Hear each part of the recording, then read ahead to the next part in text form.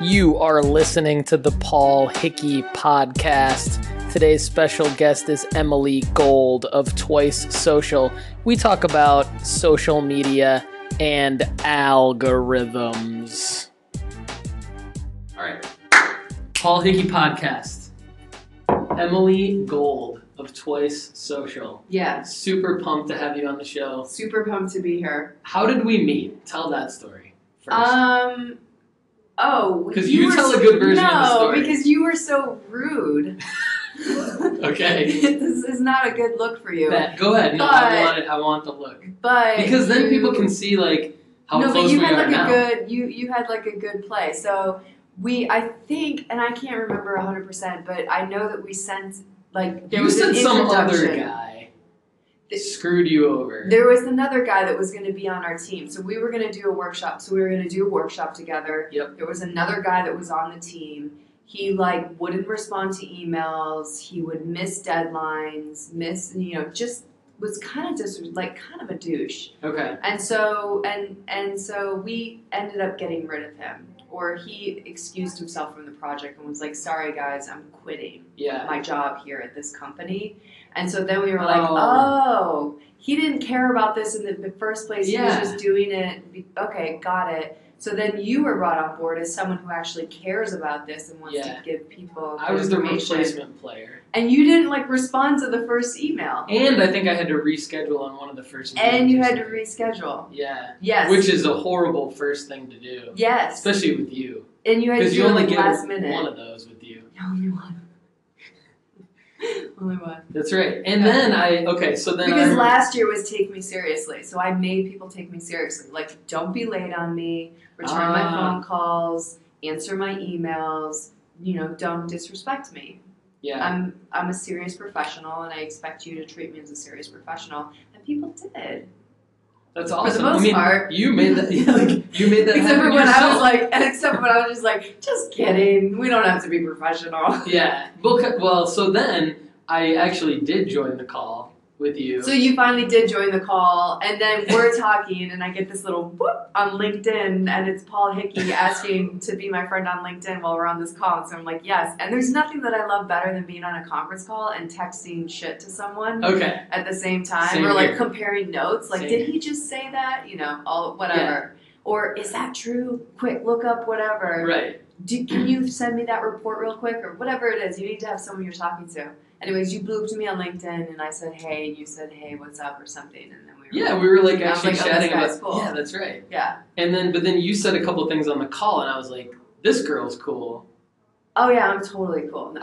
I knew right away, I don't remember exactly what you said, but I was like, all right, we're going to be friends. Yeah. We might have even said we should be friends on the call. The first thing I said on the call was yelling at you because you had done that to us in the email and rescheduled the meeting. And I think you called me out because I said flat out, I was like, guys, I'm just ganking this from one of my other client presentations and throwing it in the deck. That's right. And then you called me out for that. That's right. And I was like, I knew that's what you did. Like, that's so lazy. We created ours. Yours was immaculate. Yours and Kate's. Yeah. It was original. Do you remember content. Kate's last name? I'm going to look it up and put it in here because Kate was legit. Kate Johnson. Yeah, she's legit. Yeah. I was blown away by her stuff. Okay. Tell her I said hi and that I was super impressed with her thing because that was legit and I felt like I was totally off the cuff and not prepared. But I had fun and I was glad I got to meet you guys. Totally. And now we're friends. You weren't. For us, it was the same thing. It was totally off the cuff. It was prepared. It was prepared by a team member, which is why I brought Kaylee up in the middle of it. She was awesome, yeah. And I was like, Kaylee should actually talk about this section because it got a little bit more complicated. And I was like, she's actually the expert. And it was a workshop with really cool people in the room, so it was totally laid back. One of the people that was in the workshop is a client of ours now. That's awesome. Yeah, Cardin Avenue. Oh, cool. Yeah, and they're amazing. That's great. They're a really great client. They're doing good. They're having great results right now. That's great. Yeah. Same here. So January Moon, the teething necklace. We're just gonna do we're just gonna go meet with them and do a consulting thing at their office with their team. That's so great. And just show them. We're gonna show them all the geek stuff. We're gonna set them up on Google Shopping. We're gonna set up all their Google backend stuff that nobody cares about wanting to do, but everybody needs it. Yeah, it matters. So that's awesome. Oh, that's cool. So they're taking it to the next level? Yeah. Do you have a lot of clients that come to you that are like just elevate our website or elevate our website presence? Yeah. Yeah. We do too. And they don't know what that means, but they want us to tell them kind of step by step what to do. And that's fair because I think it's smart on their part. Yeah. I think it's smart to say like, what are the first 3 things we should do? And oh, by the way, we'll pay you for it, but tell us because we're paying you less than if we were to just jump into some huge project and like guess what to do. Right. So do you guys get a lot of that too, or not really? We do. So talk about your background real quick for the people watching and listening to the show.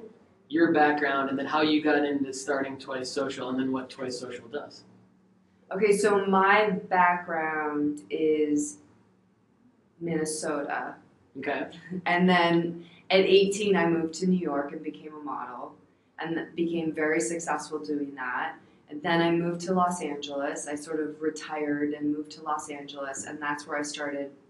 That's when social media hit. It was like 2004, and like Facebook came out, and then Twitter came out. And so I would just like jumped on board at that point in social media and made friends with a lot of people on Twitter that were early adapters. Mm-hmm. And I became their token supermodel friend they like sort of mentored me and showed me and set up my first WordPress blog. And I started blogging for a little while.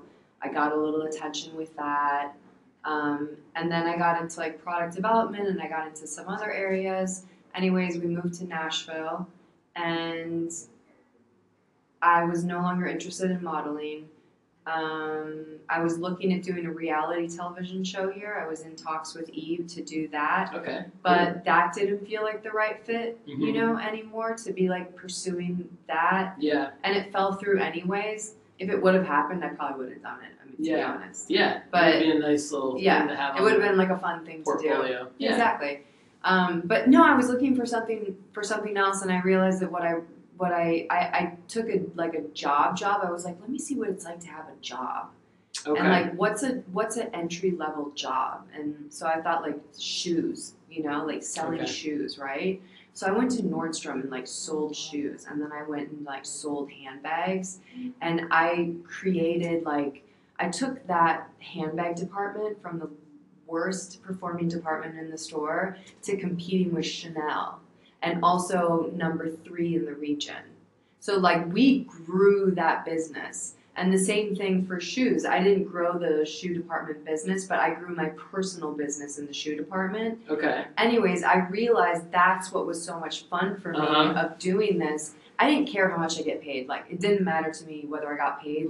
I was okay. Yeah. So it wasn't about the money. It was about building a business and seeing what it was like having to have a job, because I'd always had a career. I'd never had a job. Yeah. So, and no one in Nashville would know me, so they wouldn't bump into me, and my friends would be like, what are you doing? Right. You know what I mean? Right. Yeah.